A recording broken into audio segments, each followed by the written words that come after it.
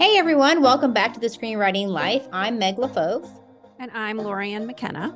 Today we're thrilled to be chatting with Jane Anderson. She's an award-winning writer of plays, television, and movies with over 3 decades of produced material, some of which she directed, including her directorial debut, which I produced, lucky me, called The Baby Dance, and it was nominated for 2 Emmys. Jane's work is known for its rich and complicated depictions of female life, like Oscar-nominated film The Wife and Olive Kittredge, for which she won an Emmy for writing the script, and another one. I think you won 2 Emmys for that, right?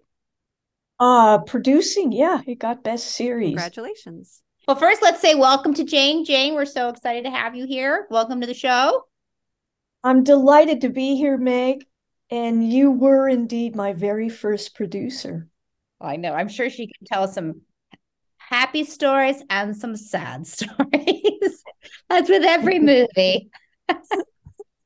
All right. So Jane's agreed to do our adventures in screenwriting, or what we did this week. I'm going to start this week. So my week, I'm in the throes of an agent going back and forth on a possible deal for myself and my husband to write something. So I'm in that moment of being able to thank your agent for their skill. You know, my agent is wonderful. He loves to make a deal. Like, he lives for it. He just lives for making the deal.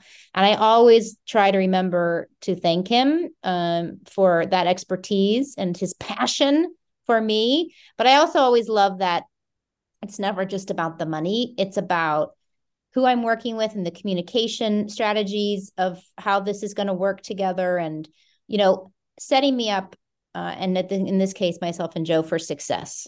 You know, like really making sure that we're going to be able to do this project successfully, creatively. We're going to be able to turn in a draft we love. Because, you know, that's also part of the gig as a writer, is when you take a job, which kind of what, you know, we've heard on the show before, that you have to have passion for that job so that you do it well, and that then you can get the next one, right? You never, if you take too many jobs you don't aren't connected to, and you don't do them well, you won't do too many more. So that's where I am. It's in a happy place to be. It's a good place to be trying to finish up a deal. So, and then, you know, I have this perfect moment right before all the blue sky imagination of how great it's going to be. It's like the day before school starts, where all your folders are organized. You got all your pens. Got my You're new going to be shoes. organized this year. Yeah. Right, I got all the new stuff, and this year's gonna be the year, right? I'm right there. That's where I Awesome. am. What a fun place to be. Well, congratulations. That's fun. Lorianne, how was your week?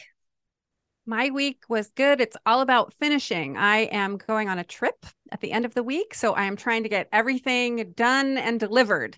But still, you know, my best work, which means that I don't have time for overthinking, which is a glorious experience. Like, I have no excuse to sit and like rework and overwork and dither and question. It's like, I write it, it's good, I feel good about it. Go, done. Here you go, delivered. So it feels really great. Because turns out overthinking is not only not a productive thing I do, but it also feels really shitty. So I am having a great week right now. Fantastic. But we'll see how the rest of it goes. Fantastic. I love it as a fellow overthinker. Yes. Jane, how was your week? I just love what you just said about overthinking. I have been, I'm on the third draft of a screenplay that I'll be directing. Um, and, you know, every stinking line, I just go over it, and the structure, and what do I do here to make it sound, to make it pop? And my manager, Rosalie Swedlin, said to me, there's probably going to be a writer's strike. So get through this draft and write it the way a director would write it on this draft. And so at the same time that I'm polishing, I'm also working my director's lookbook, which is a wonderful way to get away from the written word and play with imagery. And I always feel that when you get stuck in your head polishing or addressing the notes that the studio has given you, that it's good to what I call step back from the easel. And that's what going visual does for me. So yeah, just gonna write with joy Yeah. and delight and get through it. Yeah. Enjoy it. Have you always been an overthinker, or is that something that's like come and gone in your career? I was not an overthinker when I was a baby writer when I was back in my 20s, because I was an actor at the time, and it was so thrilling to be able to write these scenes and hand them to actors, and they would make magic with them. So in the very beginning, especially when I was writing my plays, I was not self-conscious. But over the years, as I've gotten notes and also as my taste and expectation of myself has gotten more sophisticated, I now watch every step. Mm. And I yearn. If I had one wish as a writer, I would love to return to the innocent days when I would just write Yeah. and, write without criticism. I also have, I've learned as a playwright to write with the New York Times critic in my head, which is really fun. That's really, really, Good a grief. positive thing to do to yourself, right? Yeah. And when I write a film, of course, there's Manolo Dargis and the film critics. Here's the other thing, the other voice in my head: am I hip enough? I don't know, Meg. Do you ever go Oh yeah, of there? course, of course, of course. Absolutely. I mean, my brain can find anything to taunt me with and make me uncertain about, but absolutely, I have a college age kid and sometimes I do run things by him and there is the occasion that he rolls his eyes and he's like, "No, mom, that's not what 20-year-olds do anymore," or whatever it could be, but absolutely.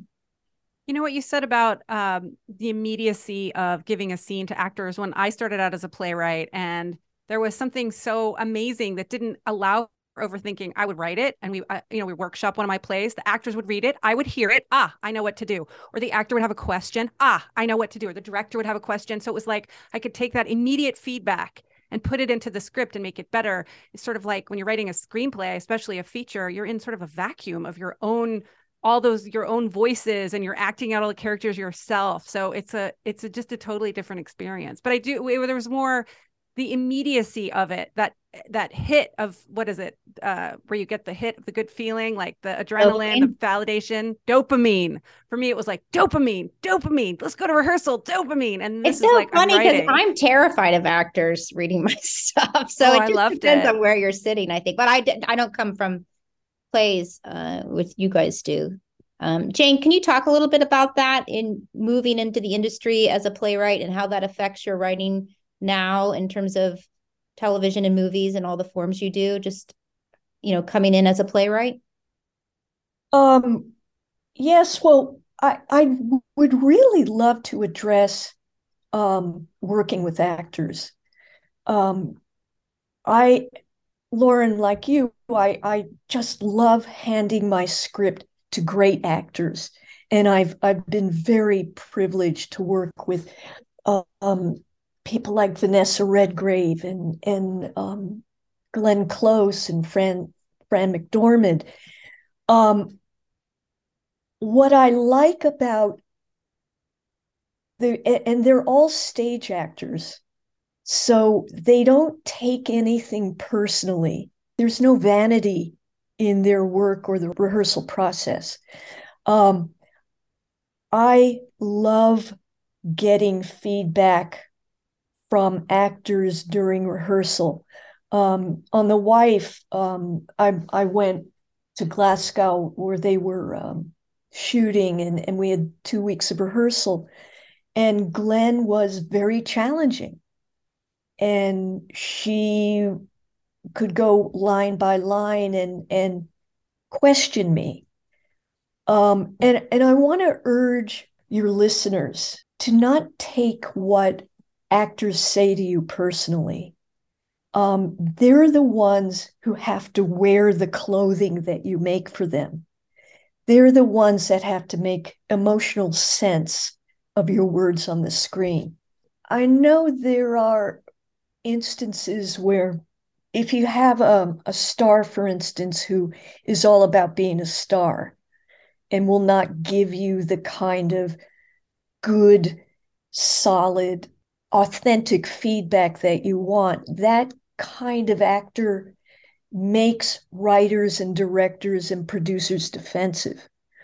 But go into rehearsal with an open heart and an open mind, because even if your actors can't be fully articulate about why they can't say a certain line, there is a reason they're feeling that. And as the writer, you listen to it and then you dig down and offer a solution.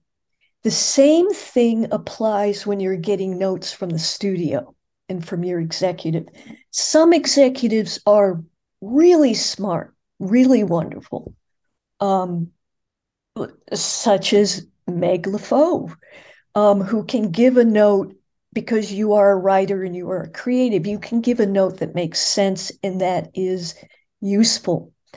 A lot of studio executives are not creatives. All they know is something doesn't feel right and they want it fixed. And often I've been handed solutions that make absolutely no sense. They're just terrible.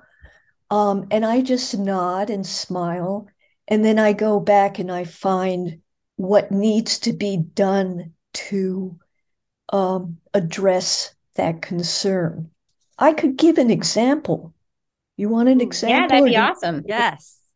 When I was directing Prize Winner Defiance, Ohio, we had a screening at DreamWorks, and it was a time when, as a female director, I wasn't, and writer, I wasn't given a lot of respect, and all these executives were sitting in the screening room watching my cut, and the sound was terrible, and the picture was terrible, and I noticed a couple of guys on their cell phones during it. So, I was all set to be really pissed off at the end of it. And in this particular cut, there was one character played by Woody Harrelson who was very, he played a man who was an alcoholic and a very difficult man. And they all complained about him. They said, he's not likable. We don't get him. Cut him out. Make less of him. And my composer was in the room with us. And and afterwards he walked with me and he said, you know what? I think I can solve that. And there was a scene where Woody's character just beats the shit out of this big freezer that Julianne Moore's character had won in a contest, and he's raging and beating it. And my composer said to me, what if I compose some music with maybe a cello or a violin that expresses the pain that he feels because he can't provide for his family? And he did, and it's gorgeous, and he put that in. So that's an example of, and there are many examples I could give you as a writer that I would take a left turn and cut something or fix it. And often they even think it's their idea, and that's okay. Our objective is to tell a good story.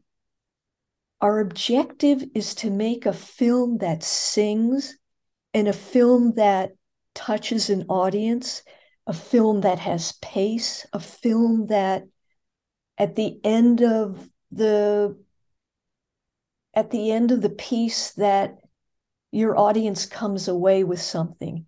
You're making the film for them, not for you.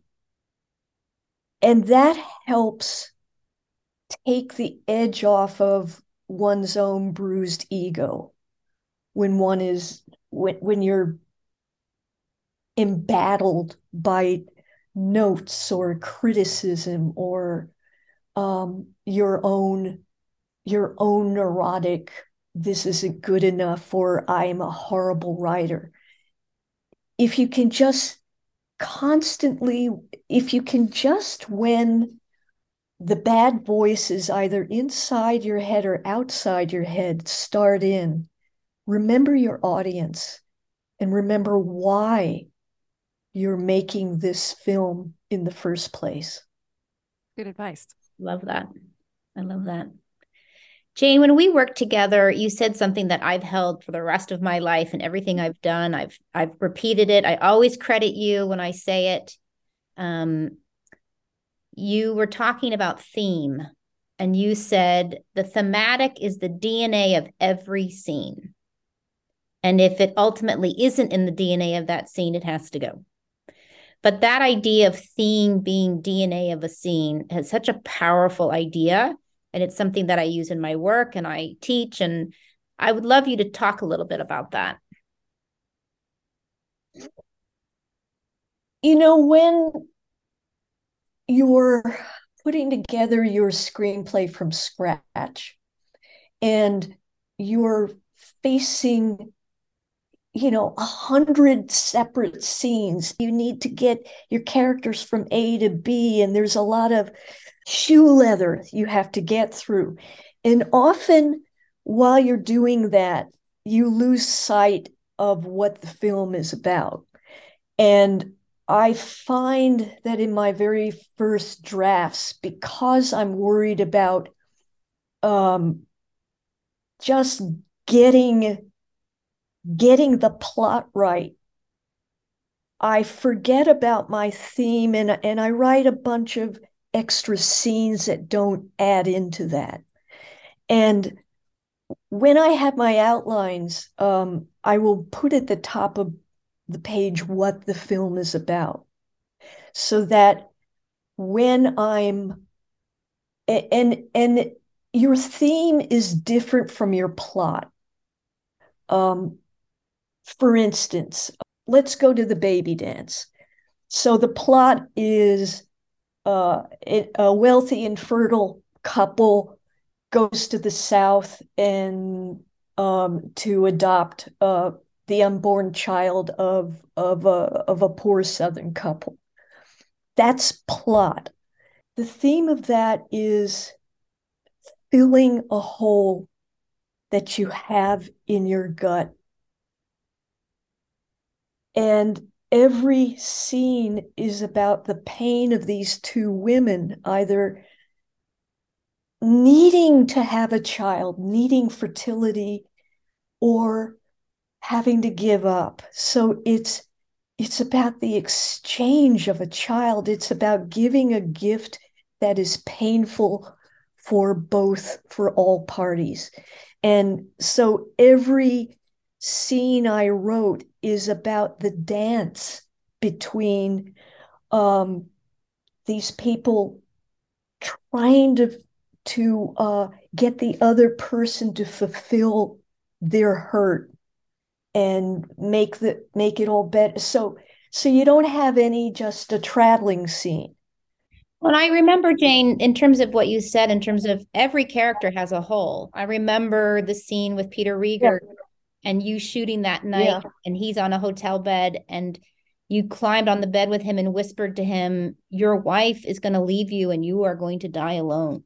Like you literally Yes. articulated the whole for him. That was the subtext of the scene. And the beautiful scene Yes. when the Southern father is just listening to his favorite country song in the dark in the trailer park, listening to the train go by. And there's no explanation, Yes. there's no subtext, but it's happening. It was a beautiful mournful of I remember the train whistle that you picked out because it was mournful, because you were trying to bring up the hole in this man just visually and in the sound. And then I remember the day that we were shooting where the two men come together in the hallway of the hospital, and you said to the DP, I just want it to look like two stray dogs meeting in an alley. And he knew exactly then he was going to pull the camera up high. And I just remember I was like, oh my God, she's so good at this. She's so good at articulating and finding for actors and DPs this emotional thematic that she's using in every aspect of this film. And I don't remember you articulating it as the whole inside of people, but of course that's exactly what it was. And of course I would assume, Jane, that it wasn't like you came upon that in the first draft necessarily. Well, it was a play, so I'm sure when you wrote the play, but Yeah. doesn't this Yes. DNA sometimes have to be something that reveals itself as you're writing?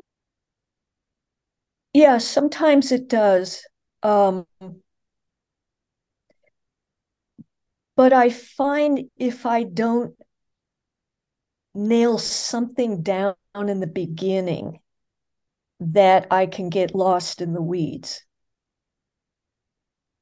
You brought something else up that I think is a really good thing to talk about, which is silent scenes that we write into our screenplays.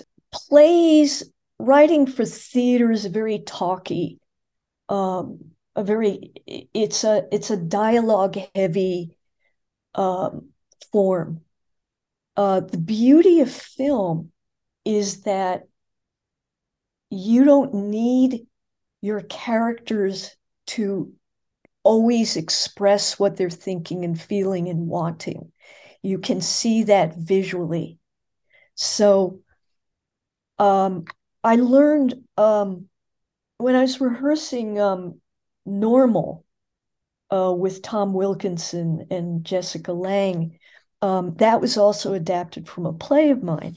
In the play, of course, the play was the film script. The first couple of drafts that I took into rehearsal was dialogue heavy. And I remember Tom Wilkinson turned to me after reading the scene and he said, you know, Jane, I really don't need this line. I can take care of it with just a look. And that is something, as you're writing, to remember that what you're trying to say emotionally or plot wise in a scene doesn't have to be explained with dialogue, that it's much more effective because of the the visual impact of this media, to just write in what your character is looking at or what a prop or I always put in objects.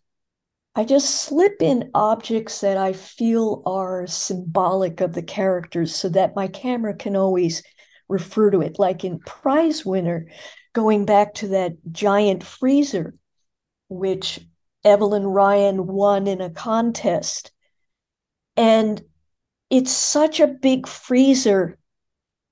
Her husband brings home a tiny packet of hamburger and puts it in the freezer. And just the visual of that, of him looking at this pathetic piece of cheap meat in this vast white cavernous thing, I don't have to put the words in his mouth, which is, wow, I'm really a lousy, I don't know how to take care of my family. Don't have to do that. And then later when he beats the freezer. So look for look for those things that those objects, or it could be a car, it could be a landscape that reflects the inner life of your character. These things are all, I love these little touch points, all those things you're talking about. Um, are they all there in your first draft? Like we talk on the show about like the barf draft where you just like barf it all out, vomit draft, blah, right? And you mentioned that too, like you're laying down your plot. So can you talk a little bit about what your feeling is about that? Like the initial getting it out, that first shitty draft? Oh yeah. Unless your drafts are like And but gorgeous, pristine they're things of horrible. beauty with symbolism and Oh, visual gorgeousness all over them. no, my first drafts are so terrible. People over explain themselves, and there are scenes that just go nowhere. And oh no, my first drafts are terrible. Um, I feel very validated that you're saying this because the answer that you gave before was so rich and complex and vivid and evocative and beautiful. And I'm like, oh God, I'll never get there. But if we're starting in the same place, and I think all our yeah, listeners should hear this too, like that takes a lot of work to get to the point where you're able to like come up with that imagery and that symbolism and the delicacy of writing that scene in a play and then into film, right? It doesn't just magically show up on the page that way. We say this like in every episode, but again, I just because your point was so specific about the beautiful scene with the freezer, like, and maybe it was there in a first draft, but like not with all the other pieces around it. So like listeners, no, yeah, listen. no. It's by the time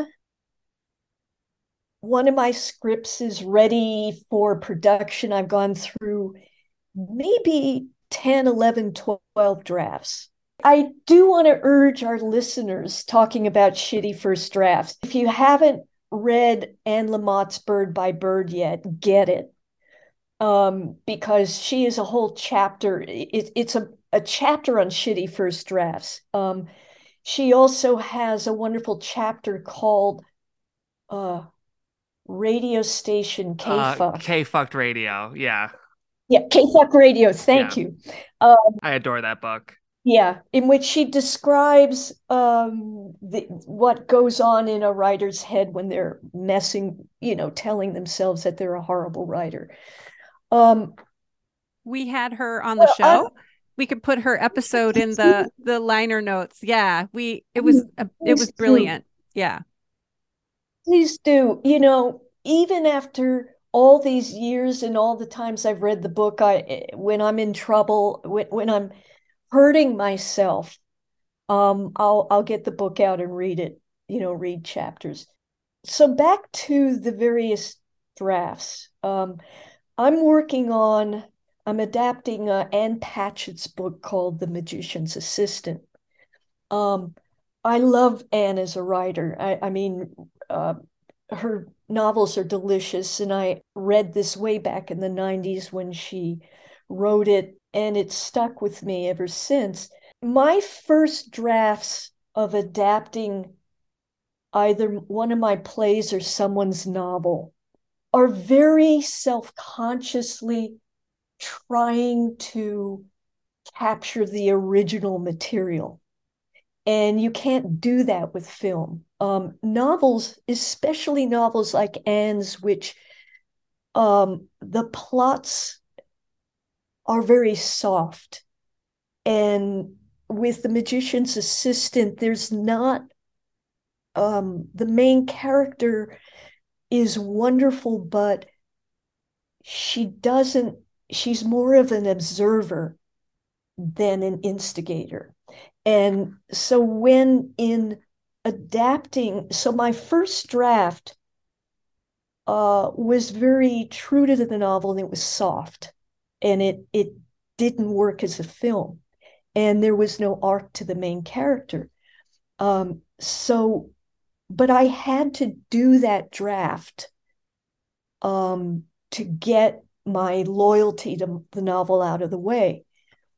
My second draft, I've really mixed it up. I've given the main character a whole backstory and a whole way about her that gives her some edge and propels the need that she has.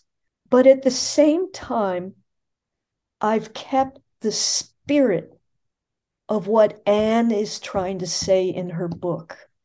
And that's what an author cares about. The theme is about I have my notebook here. I love that you don't just know right away, because we have so much stuff going on as writers. Thank you. Yes. Our non-writer life, this, like, we don't just like, oh, the theme is this and I can talk about this, the blah blah blah. It's like, wait a minute, I have to shift gears. What, right? Like back to that. So I appreciate that it doesn't just like, it's always nice to know that the people we admire so much are not perfect. Well, yeah, but not that you're not perfect, but Have you ever heard Stephen Sondheim talk? I saw him. It just comes out. There we go. I have it. Here's the theme of Magician's Assistant. Illusion isn't delusion. It's there to make life bearable. So this is a group of characters whose the main character is the assistant to a magician. And magic tricks are just fascinating because a great magician isn't out there to fool you and trick you and make you feel like a jerk. A great magician is there to give you a moment of wonder, of astonishment. And that moment can kick you into breaking the patterns of your life. So the theme of this is getting over the trauma that has gripped your whole life with the aid of magic, illusion, making up stories about yourself. And there's nothing wrong with that as long as it gets you to the end, which is a reconnection with love and family and wholeness. That's beautiful. That's what has kept this screenplay whole. And I've sent, Anne and I talk a lot, and it's always really scary to send your screenplay to the novelist. Meg Wolitzer and I, when I was writing The Wife, we would talk, and I finally sent her the screenplay, and it's always I feel it's a courtesy to the novelist because it's their original child. But whenever I adapt a novel, I will have a talk with my novelist, and I'll say, I love this book. I love what you're saying. I understand what you're saying. This is a novel. I have to make it into a film. I may have to change things. I may have to keep things out. I might have to make things up. Is that all right with you? And I get their permission. If Elizabeth Strout gave me permission to mess with Olive Kittredge, and Meg said, go ahead, and Anne said, it's yours. She said, I've written it. Fine, go, do what you want. You have to have that permission in order to fly with an adaptation. Otherwise, you have the novelist looking over your shoulder inside of your head. So, in other words, in order to get through your script, you have to keep eliminating and shoving aside all those voices that are watching you and putting the brakes on you at every moment. And I also want to highlight something as you were talking, you talked about how often in early adaptations, the main character is very reactive, watching, because in novels that works because you can go interior. And we talk about that a lot, especially for emerging writers. And honestly, for a lot of writers, including myself, my first drafts are always very reactive. And it's so interesting because you come from acting. So the words you're even choosing are active. You're saying the word propel, you're saying the word instigate.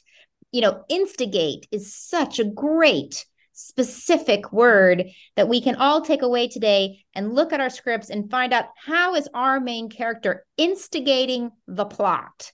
I love how people who come from acting have such active words. And because you are an actor, how do you approach writing on the page your character, knowing what an actor will need or want in that part, in that role, in that character? Well, it's just in my gut from my training.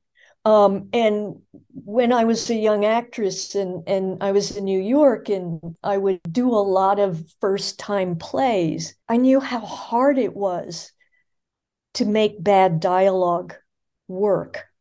There are times when I'm working on a scene and I've been working on it for hours and hours, going back and forth and back and forth, and I can't get my characters to talk like real people. I can't get anywhere with it. And when that happens, I always know it's because the scene either shouldn't be there at all or the intention in the scene is all wrong. And often when I see that this scene isn't working and I'm not getting anywhere with it, I suddenly realize, oh, this is only about exposition. My characters are here just to explain to the audience what's about to happen or what's going on.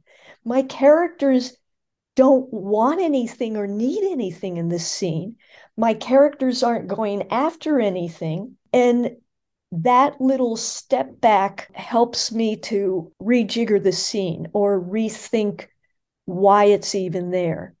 Jane, your dialogue is so obviously your acting background has given you such a precise ear for dialogue. And it is reassuring to hear that it takes multiple drafts sometimes for you to find it. But, sometimes writers will ask, how can I get better at dialogue? And that is such a challenging question because, like you mentioned, it sometimes is just something in your gut. But do you have any advice or craft advice specifically around trying to find more precise or more human sounding dialogue for our writers who might struggle with that? Well, I think I really learned to write dialogue by just listening in on people's conversations. I love if I'm alone in a cafe or waiting for something, I'll listen to people's dialogue. Even walking up and down Runyon Canyon, as you pass people, you get snippets of incredible human interaction. It could either be two guys I heard, complaining about a woman who was drunk at a party, and just the way they parsed it was so David Mamet. Women, another great opportunity is everyone's on their cell phone now and they talk loudly. So listen in and listen to how people express themselves, usually badly. And here's the other thing. There are two kinds of characters. There are the incredibly eloquent characters that I'll call them your Shakespearean characters or your unbelievably intelligent characters, and you can spend all this time thinking of brilliant dialogue. And that also goes with comedy, you're honing it. But most people, when they are in a stressed situation or they need something or they don't know how to tell someone that they love them, or we tend to talk on the surface and we talk on top of the subtext. And I think as soon as you understand what subtext is, your dialogue will sing. No one will walk up to, very few people will walk up to someone that they're furious with in public and start screaming at them. For instance, if you're furious with someone, but you're at a family dinner and everyone has to be polite, okay, that's so much more interesting than a scene with just out and out yelling. The subtext of I'm furious at you, I'm hurt with you, will give you dialogue such as passive aggressive dialogue, which is marvelous and delightful to write, and it's very real. Study yourself.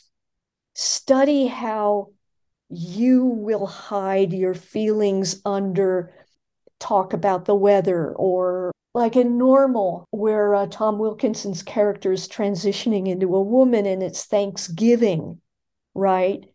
And his son, who's having a really hard time with his father transitioning into a woman, has come home, and Tom Wilkinson's character and the son talk about sports because Tom's character wants to prove to his son that he's still manly. And so, yeah, that's give yourself that challenge.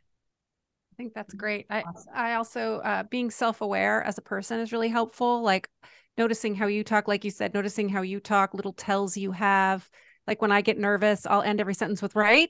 Mm-hmm. Right? Because I'm looking for validation. I keep talking, of course, but like just sort of understanding yourself and getting into your own subtext, which I think is a great research to go out and sit at a cafe with your earbuds in and you're listening to other people talk. Love that idea. So in terms of like research, right? That's a kind of research, going out, listening to people talk, investigating yourself. What other research, like when you're adapting a book or other projects that you have that involve digging deep into something?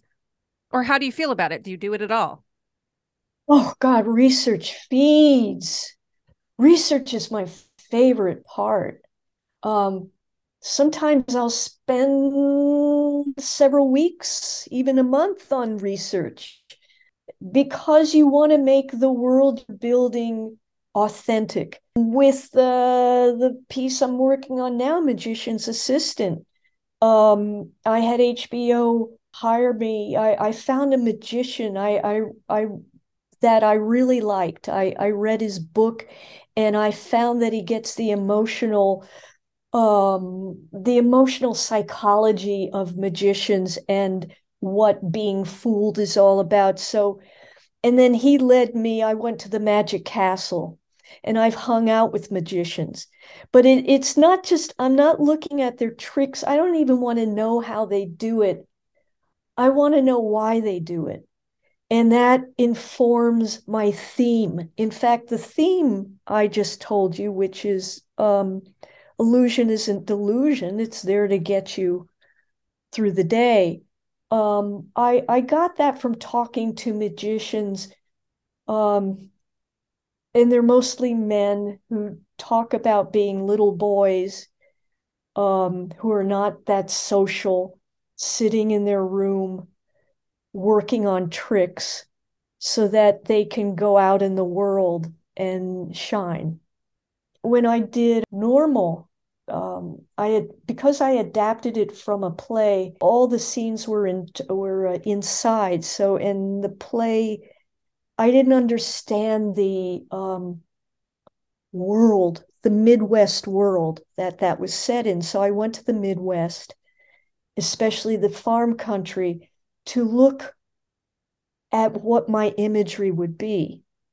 And that informed for me when I looked at the combines going up and down the fields, up one road, down another, up one road, down another.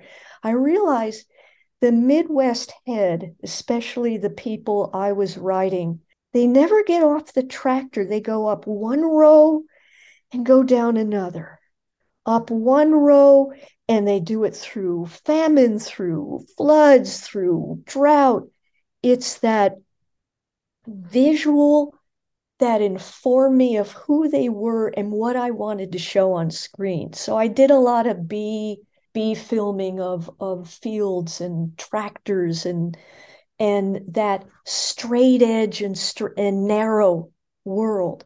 I do urge everybody, whatever world you're writing about, either get there, talk to people in it, or just go down the rabbit hole on the web. But the real places are what really will feed you. Yes, because when you're talking about that, you're also, I understand you're talking about visuals of those tractors going up and down, but I also hear you talking about the character who sits on that tractor and their mindset. Yes. How do you deal with writer's block? All right, writer's block. It's such a good question. And of course, I get it. I usually ask myself, why? Why am I sitting here stuck? And as I said before, one reason is because I'm writing a scene that isn't ever going to go anywhere, or I'm writing something that I don't care about. The second reason why I have writer's block and is fear, fear of failure, and fear of not pleasing the people who've hired me or pleasing the author of the book. So that's why I said before, get permission or from your original source that you can fly and go wherever you need to go. If you don't get that permission or feel that permission, you'll be blocked. That's why we often tell emerging writers, you have permission, and we would like the goal to be your first draft to suck as much as possible. Same kind of intellectual permission to do the bad version. That's exactly right. That's exactly right. You know, when I'm in rehearsals for a play, I watch actors struggling with the scene because they're not in the first week of rehearsal. Your actors really don't know, they haven't gotten under the skin of their characters yet. So they're struggling and they're doing really bad readings and bad versions. And I always say to them, this is okay because you have to understand I did all my bad versions in private. And that's something to remember as a writer. No one has to see your mistakes. The only person that's seeing them is you and the stupid voices you have in your head. So get rid of the critic from the New York Times and the executive or the star you want to please or your own insecurity. It's okay to write bad stuff. That's the only way to get there. Actors do it in front of other people, which I think is the bravest thing of all. Directors make bad choices. Producers make bad choices. We all have that right. That's right. It's our right. It's our right. Yeah. It's necessary. It's a Yes. What is it? It's our call to action. You must write Yes. badly. So do you have any other advice for our listeners for emerging and pro writers? If you could offer one piece of advice. Write what turns you on. There were so many times in my earlier career where I felt I had, my agent said, oh, you need to do this, take this assignment, write this.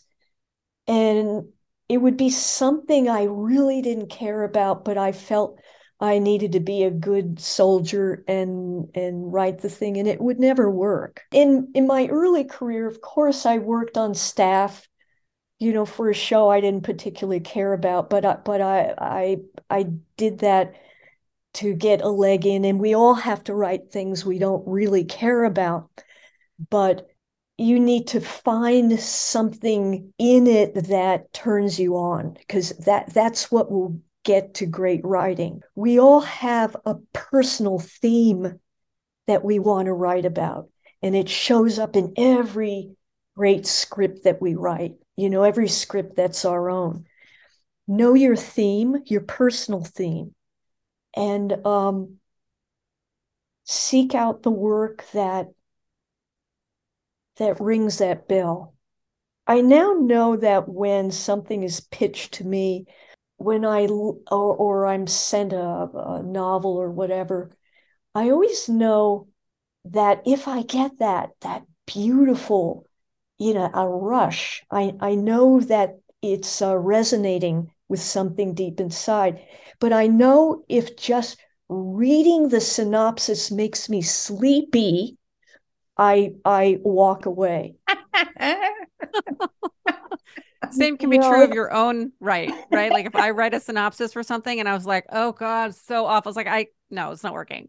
And let me just talk briefly about outlines, because this is really important. I really think it's essential to write an outline for a screenplay. You need to know the structure and where you're going. But no one likes writing an outline, right?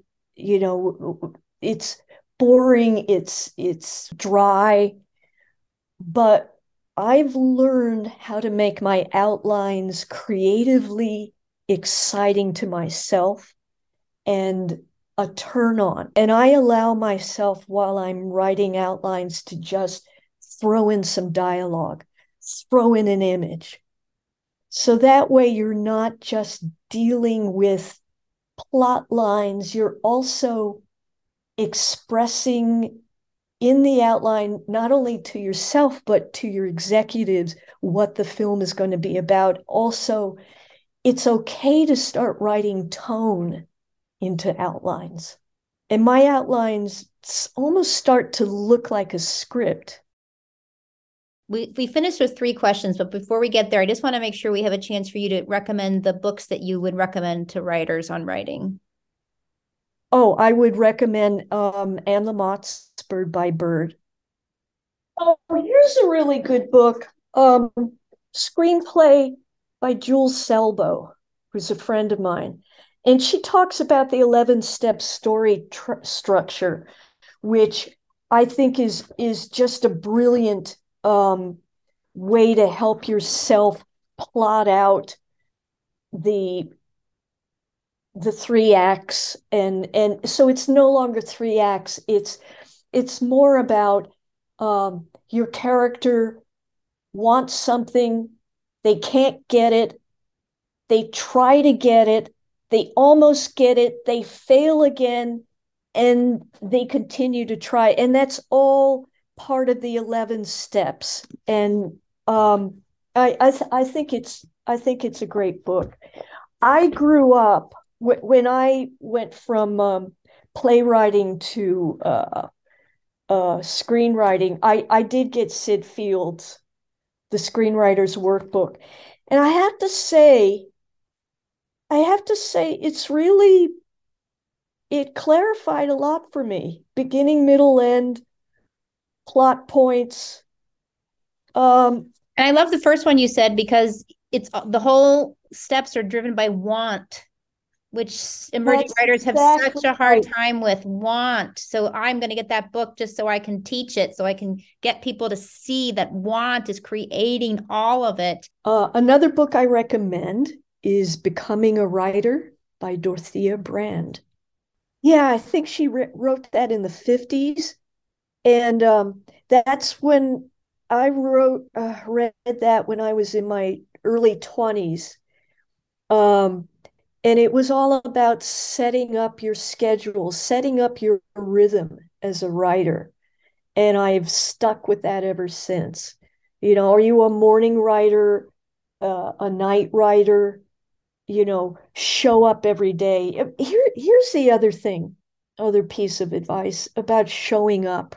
There are days when I really, really don't want to write, but and there are days when I have no idea. I'm so confused by the story I'm telling and how I'm going to tell it, and my head is in such knots, and I just don't want to be here in front of my computer. I'd rather be gardening. I want to be out, but I show up. And at the end of showing up, something will happen that will get you to the next point. here's the other thing. Once you're kind of on a run where it's starting to pop for you, it's always good to end your writing day right before you've completed the whole fabulous scene you're writing, so that you can go back the next day and you have this thing to look forward to. So it's giving you a head start.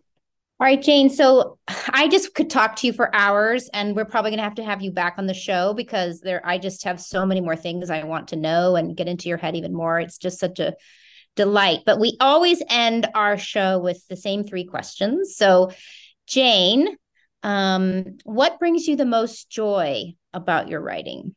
Watching great actors take it and run thrills me, just thrills me. And the collaboration, once I'm done with being locked in the cell and taking it out to a team, God, it's just thrilling. Okay, here's the second question. What pisses you off about writing?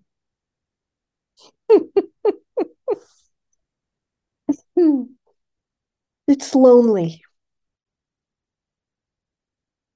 It's lonely. You know what else pisses me off?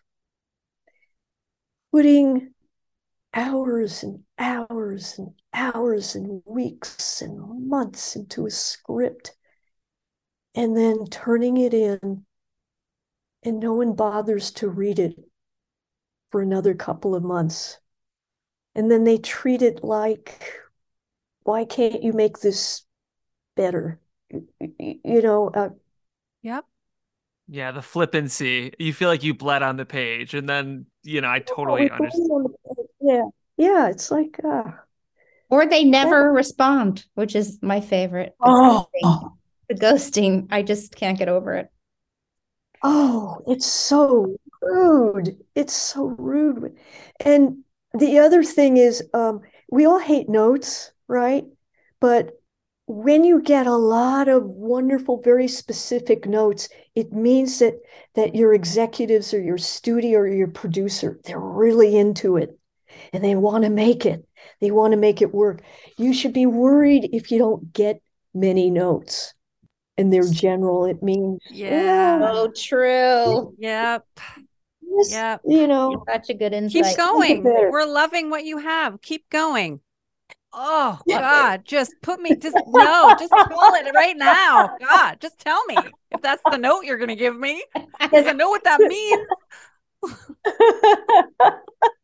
So wise. Jane, the final question we ask is if you could be remembered for one scene that you've written, and it could be from TV, play, movie, anything, what would that scene be and why? Oh, God, that's a hard question, isn't it? It's almost cruel, I know. It really is. It's mean. And it also requires my use of memory, which isn't that good.